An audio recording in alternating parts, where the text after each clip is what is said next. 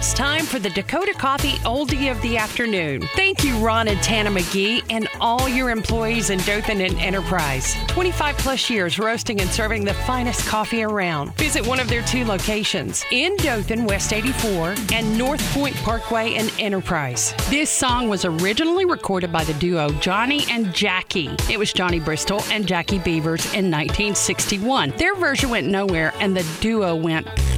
The Supremes were about to break up at this time, and Berry Gordy from Motown knew they needed a big hit to launch Diana Ross's solo career. But it was Berry Gordy who decided to give Someday We'll Be Together to Diana Ross, had her add her lead vocal to the track, and then decided it was better suited as the final Supreme single with Diana Ross instead of her debut. The way that he saw it, the Supremes needed a huge finale to close out their Diana Ross era, move forward as a group, and send off Ross as a solo artist. And that is exactly what the song did, even though she was the only group member to appear on it. It was released October 14th, 1969, and it quickly rose up the charts. She announced she was leaving the Supremes in November, and on December 27th, it hit number 1 on the Hot 100, giving the group one last chart topper, bringing their total to 12. Johnny Bristol produced the track, and he struggled to get the sound he wanted from Ross, so he went into a different vocal booth shouting encouragement while she was recording. And those shouts made it on the final product.